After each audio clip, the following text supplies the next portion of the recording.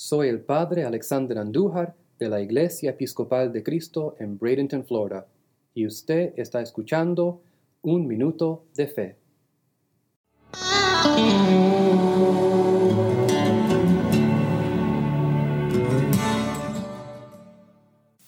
Y la esperanza no desilusiona, porque el amor de Dios ha sido derramado en nuestros corazones por medio del Espíritu Santo que nos fue dado. Romanos 5:5. Hay un refrán que dice, solo un tarro vacío puede ser llenado.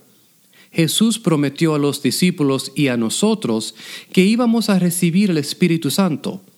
Es a través del Espíritu Santo que el amor de Dios encuentra su camino en nuestros corazones. Pero tenemos que estar vacíos para poder recibir el amor de Dios. Tenemos que echar fuera todo el odio, la ira, el orgullo y el pecado que nos está impidiendo desarrollar una relación con Dios. Tenemos que admitir que estamos vacíos y que no podemos hacerlo por nuestra cuenta. Admitir que estamos vacíos es difícil, pero el estar vacíos de Dios es mucho más difícil de soportar. Hoy, oremos para que podamos aceptar ese amor que Dios está derramando sobre nosotros.